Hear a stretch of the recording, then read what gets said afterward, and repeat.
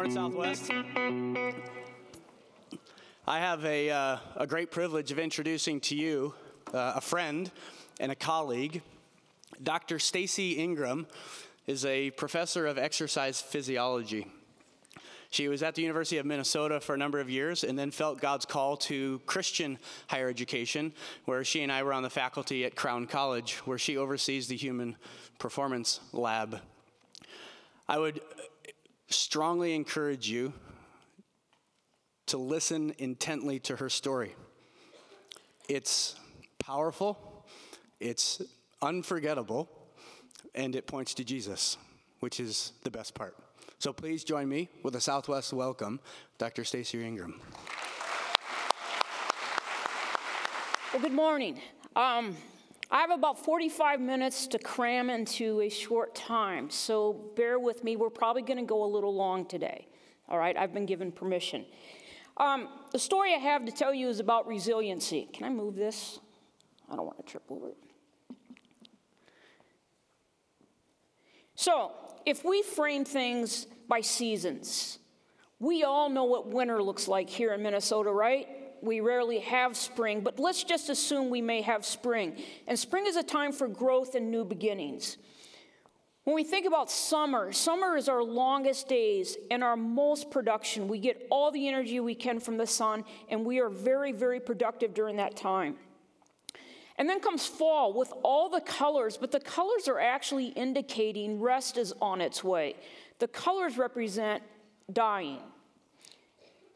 And then, like I said, we're all aware of winter, but the reality with winter is all of us need seasons of winter where we can step back, we can do things that get us restored to start the cycle over again. So I'm going to talk about adversity just a little bit. It's relative to one's life's experiences. So my daughter comes out of elementary school when she was in second grade. She's a junior in college now. But in second grade, she comes out and she tells me that it was the worst day of her life. And I'm thinking, for a second grader, how bad could it be? I said, well, what happened? She said, well, you forgot to pack a snack for me.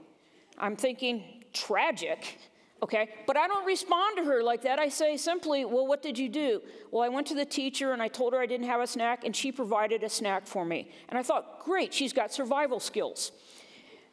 I said, what was the other thing? She said, you forgot to pack my gym shoes. Now, remember, this is a second grader who hasn't faced much adversity, and this was the worst day of her life at this point. I said, well, what did you do? The gym teacher let me do gym in my socks.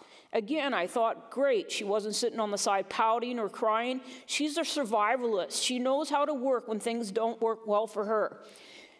Another adversity, which you wouldn't feel the least bit sorry for, but we were in Hawaii over Christmas, and I lost my prescription Maui Jim sunglasses in the Pacific Ocean. And now there's some turtle out there sporting some really cool shades. That was a $500 loss. That was kind of a big deal. But in the scheme of things, you don't feel bad because I was in Hawaii. Recently in Alabama, they had a tornado come through. Adversity is non-discriminate. You will have adversity in your life. Maybe you're dealing with adversity. But at the end of the day, it's relative to your life's experiences. So I'm going to talk about, well, first of all, one of the things out of a research project that came out is the best ways to survive adversity is your sense of humor and faith. So we're going to look through, this is just a little bit about the repercussions of adversity. Sometimes it results in depression. Depression is the flaw in love. To be creatures who love, we must be creatures who can despair at what we lose, and depression is the mechanism. And if you go over to the end here, love forsakes us from time to time, and we forsake love. In depression, the meaninglessness of every enterprise and every emotion, the meaninglessness of life itself becomes self-evident. The only feeling left in this loveless state is insignificant. And can I tell you, if you wake up feeling insignificant, we're going to change that thought process today. One of the saddest stories I've had, I just added this to my slides this week. Kelly Caitlin. She went to school with my kids. She was a stand partner with my son in high school. She was an Olympic medalist. She was at Stanford University working on a graduate degree on computational mathematical engineering. Brilliant kid. But you know what? She suffered a concussion 2 months ago. And in her belief system, that just added to what her parents described as she embraced nihilism, which is the rejection of all religious and moral principles and the belief that life is meaningless. She took her own life at age 23. You don't ever want life to be meaningless. So I'll tell you another story about a different family. This is a World War II family, typical family back in the late 50s. And this is that family 9 years later. This would be the last photo of the entire family together. Because in December of that year, I keep pointing the wrong way, the mom was brutally murdered with an axe. An intruder came into the home and murdered the mother. There were 4 kids in the home at that time. 2 of the oldest kids of the 4 youngest kids heard everything that happened. There was a doorbell ringing. The dog was barking. This is in the middle of the night. The mom answers the door, and the gentleman at the door says to her, "Your husband has been in a car accident." And she immediately said, "Well, why didn't you call?" So you knew that she knew the person at the door. The next thing you knew, the mother was screaming as she was running towards the kitchen away from the bedrooms, with a man chasing her with an axe, striking her. Of the 2 older of the youngest girls, the youngest one went to the doorway to help her mom. She heard her screams and she wanted to help her mom. But then her sister that was in the same bedroom said, "No, come back to bed." So she came back to bed and she laid in that bed in a state of shock, not being able to move, not being able to scream, not knowing whether to climb out the window. She's just paralyzed in fear. So this, I'm sorry, I keep doing this. This is the one that witnessed the murder. And she described the assailant as best as she could remember. When the police officer and her dad came into her bedroom that night, the first thing the girl said getting out of bed was, "Has that man left yet?" And so the girl was the only eyewitness to this crime. And again, they had plenty of evidence that went to the FBI labs in Washington, D.C. Hair, blood stains, fingerprints, all went to the FBI labs. Well, one thing that was interesting about this case was they didn't have a suspect. So in February of that year, detectives from that state came out and questioned the little girl again. And they holed her up in a hotel room for over 6 hours. And as the story didn't change toward the end of the questioning, towards the end of 6 hours, the police officer and the detectives asked her, "Do you love your dad?" And the little girl said, "Yes." "Did you know your dad's going to marry another woman?" Now, what does that mean to a little girl who's already lost her mom? They asked again, "Do you love your dad?" And the answer was yes. Next question, "Did you know your dad is a sick man?" The girl had no idea what that meant. She said no. Again, "Do you love your dad?" Yes. "Would you like to get help for your dad?" Yes. "Just tell us that he killed your mom, and we'll get help for him." So at that moment, the little girl's story changed. It changed believing that she was going to be able to get help for her dad who had some unknown illness. He was immediately arrested. He denies the slaying of his wife, but he admits he was having an affair. The child testifies in the court of law that her dad killed her mom. Now, when her dad originally told all the kids that their mom had died, he said, his words were, "God has taken your mom home to be with him." And she hated God at that minute. How could God possibly need my mom more than I do? Well, I'm the 9-year-old. I witnessed the brutal beating of my mom when I was 9 years old. I was part of a corruption scheme that put my dad in prison. During the trial, there were so many things that went on. They actually had the Boston Strangler psychiatrist at the trial. They wanted to question me. Why had my story changed? But the judge denied access to me. They put the death penalty on the table for my dad for a crime he did not commit. He was found guilty of second-degree murder, which doesn't even fit the crime, which shows you how much wrong was happening with this case. My dad was sentenced to 20 years in prison for a crime he did not commit. We were moved to live with an aunt and uncle and their 2 kids. And it was a house that was void of love. We never talked about my mom. We never talked about the case. It was like my parents didn't even exist. And so, again, my dad basically came to grips with and said he was convicted of adultery, not murder. He got paroled when I was a junior in high school on good behavior.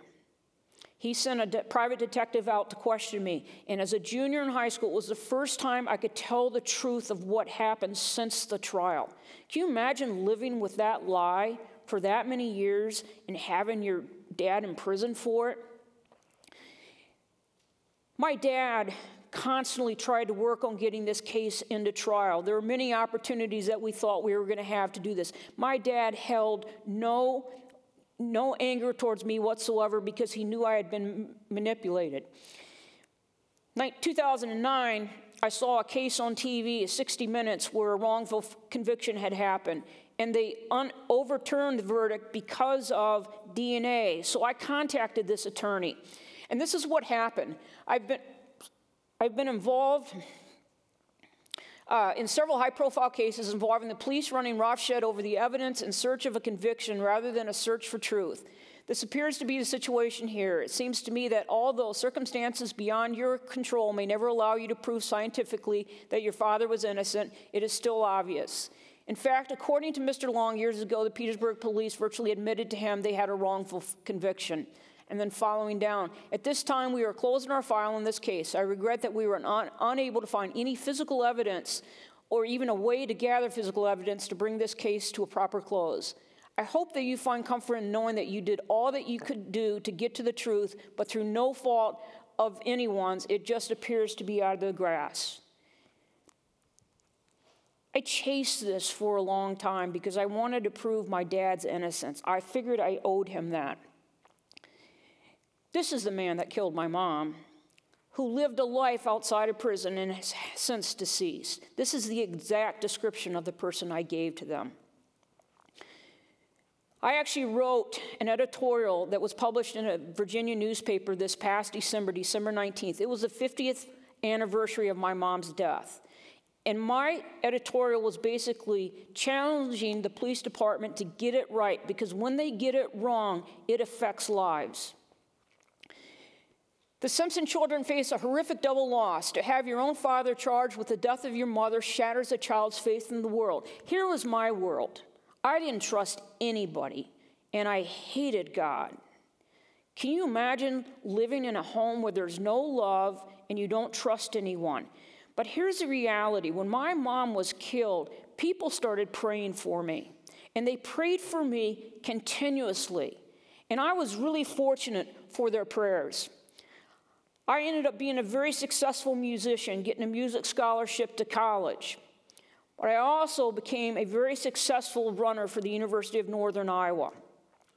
And the cool thing about this was, in the spring of my freshman year in college, I won the 10,000 meters at an interstate collegiate meet. As a freshman, you're not supposed to win that. My team was elated. We were coming back on the bus, and all I could think about is, there's more to life than winning. There's got to be more to life. So what did I do? I got home and I called an athletic trainer who had treated me for a severely sprained ankle. I called her down to my room. She comes down and we talk about a lot of things, my race, etc. And then she finally said, "Why did you need me? It doesn't appear you have an injury." She had stood out in me in such a way, an average person, nothing remarkable about her, but the way she carried herself. My comment immediately was, what do you have that I don't have? And it was Jesus Christ. And she told me about the saving grace of Jesus Christ. And I prayed that night to receive Christ as my Lord and Savior, and He took over my life from that minute forward. I was able to have success on a large scale. I just missed qualifying for the Olympic trials. But we set a world record in a relay team, and we were going to do it the following year.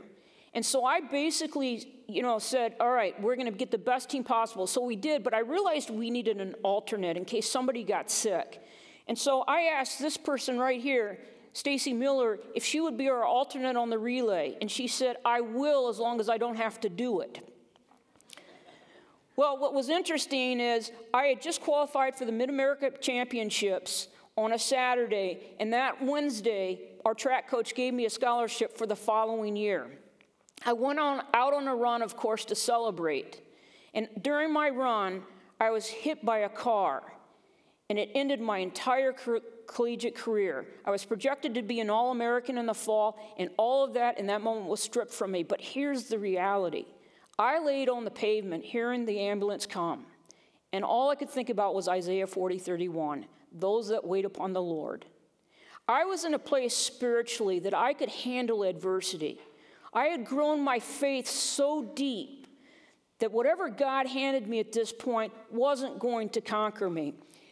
Well, it's kept me from going to a meet in the fall. Even though I was scholarshiped, I was supposed to travel with the team, and I'd called the coach the night before a cross-country meet and said, can I just stay back? I have studying to do, and she said that was fine.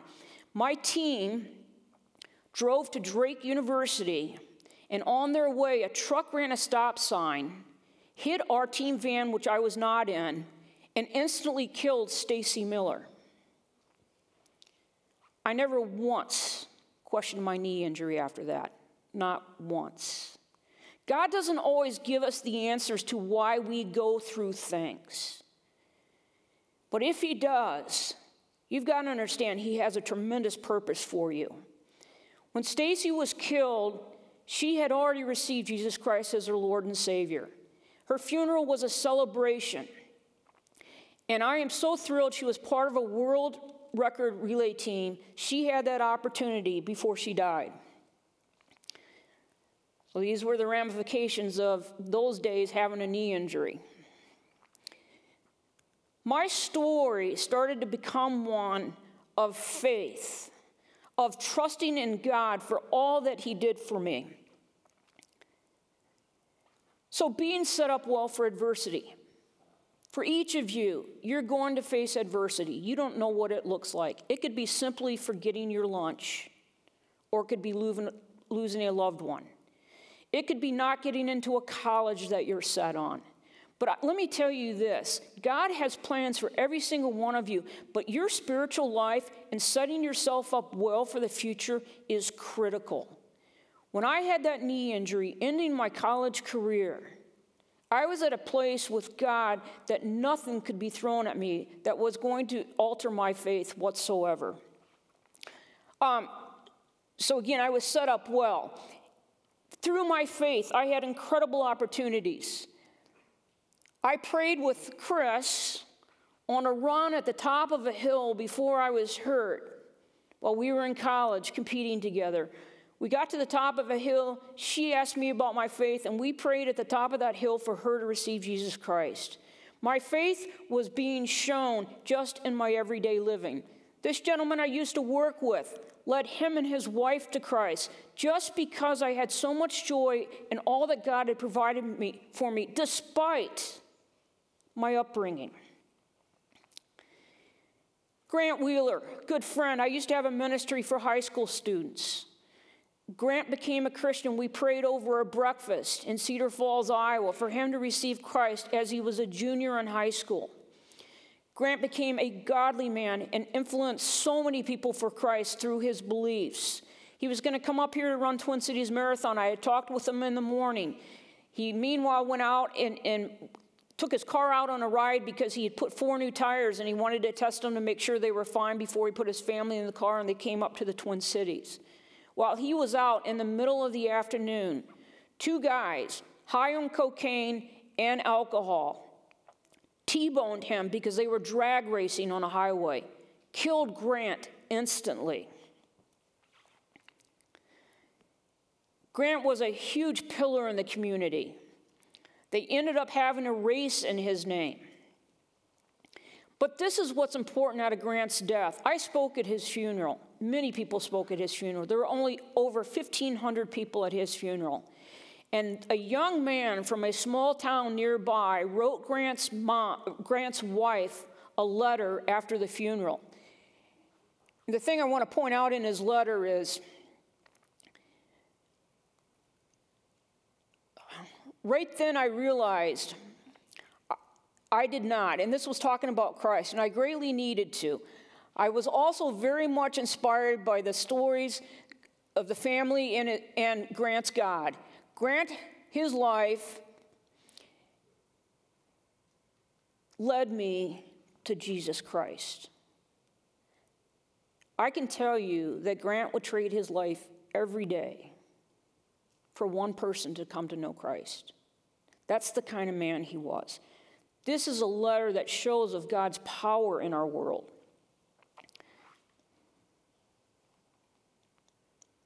So, today it's really foggy.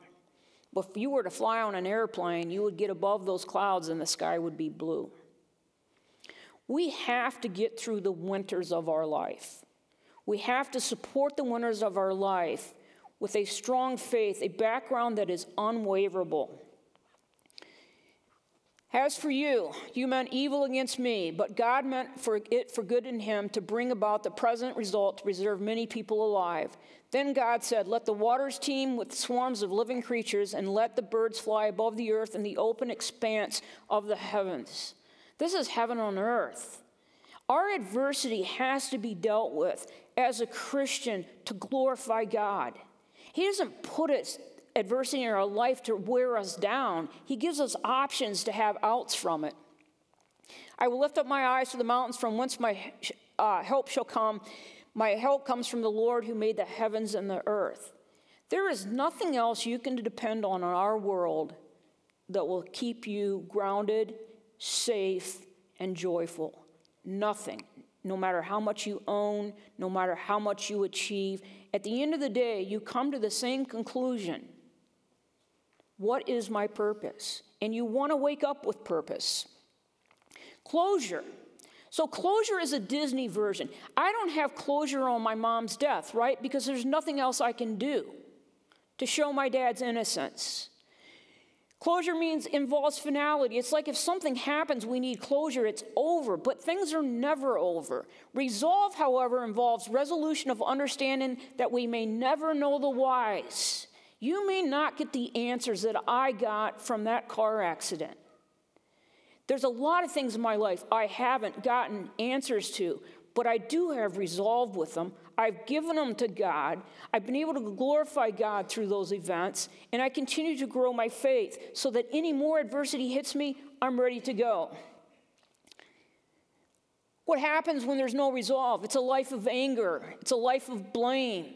It creates depression. I've already told you in depression what happens. You feel meaningless.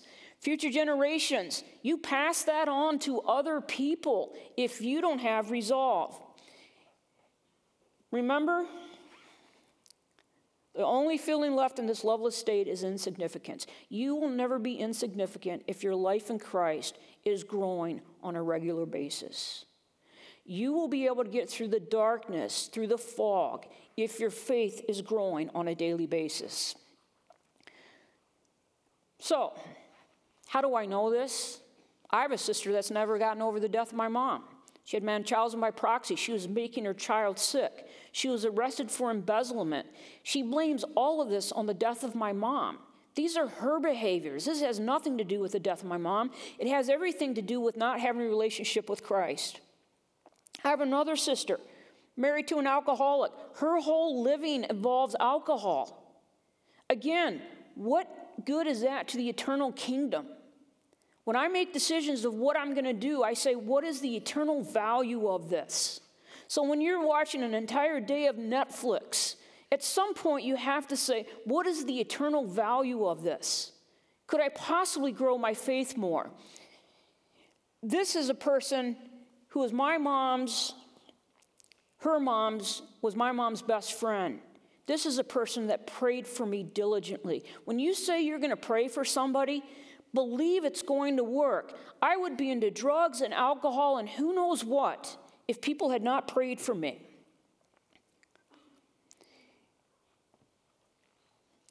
Again, Kelly, who passed away this past Friday, this is from her dad. She had such a bright future. She was so multi-talented, he tells people. There was so much about life that she enjoyed, and this was such a temporary setback that she couldn't see through. She couldn't see through the concussion, not feeling good. It's such a loss to the world and a loss to her that she's going to miss so many good things. She had so much to look forward to. Do you realize if I lived a life of anger, mad at the people that made me lie in court, mad at my aunt and uncle who raised at me because there was no love in the family, what good would that have produced? So the effects of resolve, you get hope, peace, joy, forgiveness, purposeful living, intentional living. Everything you do should be intentional. Investment in relationships and meaningful relationships. And why does that matter? Well, everybody's looking for closure.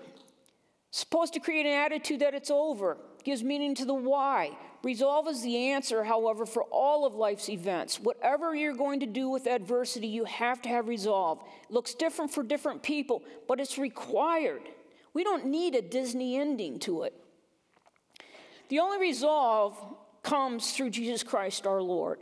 That's the only thing in our world that can give you resolve. So what do I get out of it? I get an incredible marriage. God blessed me with just a wonderful man. We've been married for 27 years. If I'd carry all that angst, I wouldn't have this. Also gave me amazing kids, 2 amazing kids. One's a junior in college and one is 23 years old, or 25 years old. I got to coach my son in a string quartet. They were called Mike and the Apostles, Matthew, Mark, Peter, and Michael. Awesome group. My son let me coach them. My kids have had amazing opportunities all over the place. Just been blessed with so much, and we continue to remind them it is God blessing them. It is God giving them these amazing opportunities. My daughter is in military school, just has had tremendous opportunities. Right now, as we speak, she's at the White House.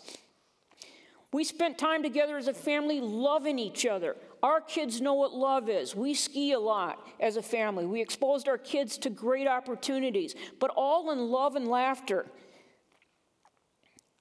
Again, having fun as a family together. If I bring this angst into my kids' life, they don't reach their potential. I hinder them. My kids let me train them in their sports. How crazy is that? An actual workout my daughter was in. She was puking on the track in the summer. And I told her to get up because it's easier to puke when you're walking. What kind of a parent does that? And then she got right back in the next interval because there's a no-quit mentality in our home.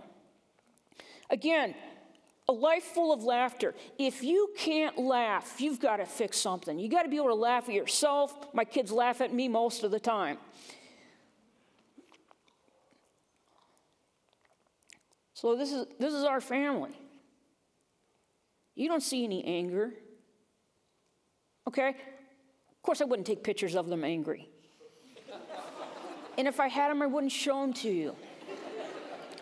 But believe me, we live a joyful life. So, this is like Benjamin Button, the movie. My mom's death. I lied to do what was right. Home life was tough to the fault of no one. Resulted in me in pushing me harder in academics, sports, and music. I earned a music scholarship. Couldn't play on the collegiate volleyball team. I know that's laughable now, but back in the day, I was an all-state volleyball player. I started running. Severely sprained my ankle. Met the athletic trainer. Won the 10K at Iowa College Championships. On ride home, I questioned my winning and success. Called the athletic trainer. Resulted in me committing my life to Christ. My junior year, I qualified for the Mid-America Championship. Signed a track scholarship. Went out for a run. Hit by a car. Doctor on call wasn't the team doctor. They wanted me moved, so I had the team doctor. Because I had a concussion, they decided not to move me. His family became my family that I truly love. Their 4 boys were in our wedding. Can you imagine if I'd never hurt my knee, I would have never met this doctor. He was the one on call. That's not coincidence. This family, it means everything to me. They paid for my master's degree. When I was working on my master's degree, I went to pay the bill, and the bill had already been paid. Unbelievable support. Through the Polos, I played a lot of basketball, met the Hines family. As a result of meeting the Hines, went skiing in Colorado and met my husband. What are the chances? Again, my bill was paid. They also brought food over me to my home and put it in my refrigerator on a regular basis while I was trying to qualify for the Olympic trials. If you pay attention, the piece of the puzzle has been crafted by God, who can place them where they go, or we can force them where they don't fit. You're not going to have all the answers. You don't even get all the pieces of the puzzle. But if you rely on Jesus Christ in your daily living, it will set you up well. You will have adversity in your life, but you have a way out. This was written, so I had a long version on my Facebook page of the editorial I wrote for the newspaper, and this was a response from the person who led me to Jesus Christ. Praying for you today, friends. So thankful that our Lord called you out specifically in your family. I believe the enemy looked at you as a child and said he wanted you on the day your mom died. He was trying to take your future, in essence, to destroy you. But your heavenly Father said empathetically, no. And I believe God declared, this one is mine.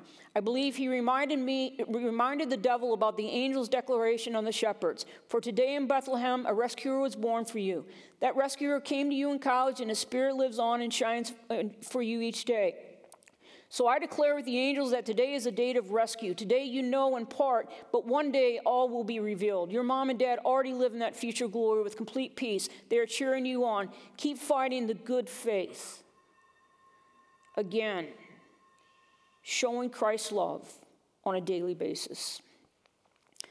I am so thrilled that I came through all the adversity I had, because if I don't have this family that truly loves each other and loves spending time together.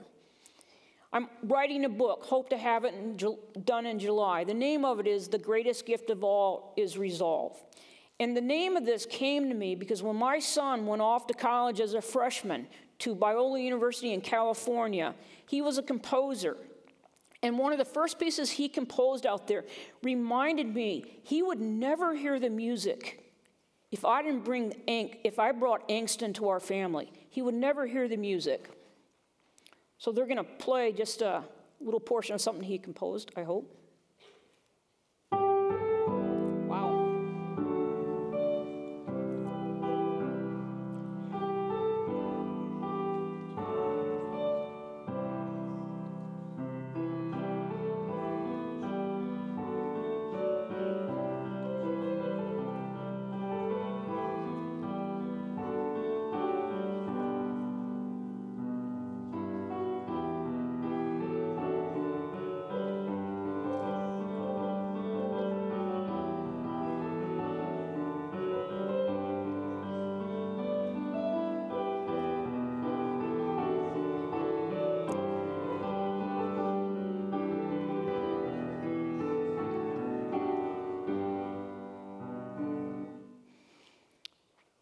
Seasons of life, Ecclesiastics. There's a time for everything and a season for every activity under heaven. A time to be born, a time to die, a time to plant, a time to uproot, a time to kill, a time to heal, a time to tear down and a time to build, a time to weep and a time to laugh, a time to mourn and a time to dance, a time to scatter stones, to gather them and embrace, and a time to refrain. A time to search and a time to give up, a time to keep and a time to throw away, a time to tear and a time to mend, a time to be silent and a time to speak, a time to love and a time to hate, a time for war and time for peace. What does the worker gain from his toil? I have seen the burden God has laid on men. He has made everything beautiful in its time. He has set eternity in the hearts of men, yet they cannot fathom what God has done from the beginning of the end. God has just blessed my life. I cannot emphasize that enough.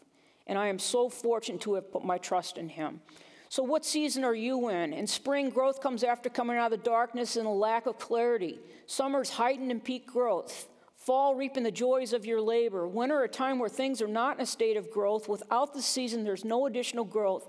Sometimes these are the darkest days of our life, and then we cycle back through spring. If any man is in Christ, he's a new creation. I love this verse because that's the verse I claimed on the day I accepted Jesus Christ. Summer, let us not grow weary of doing good, for in due season we shall reap if we do not give up. Don't give up. You can't give up. Battle. Understand you've got a sword, the Bible, to help you get through anything. They do not say in their heart, let us now fear the Lord our God, who gives rain in its season, both the autumn rain and the spring rain, who keeps us the appointed weeks of the harvest. Fear not, for behold, I bring you good news of great joy. God has given us promises that we can rely on. People will let you down. Outcomes will let you down. But if you truly believe God is in charge of putting the pieces together of your life, your puzzle, life is going to go extremely well for you. And you, like me, are benefactors of having loving families, a great future, a great career. If you look for closure, you are looking for an ending that's going to cause you damage over a lifetime. Resolve the issues. Remember, God has every piece in his hand. Thank you.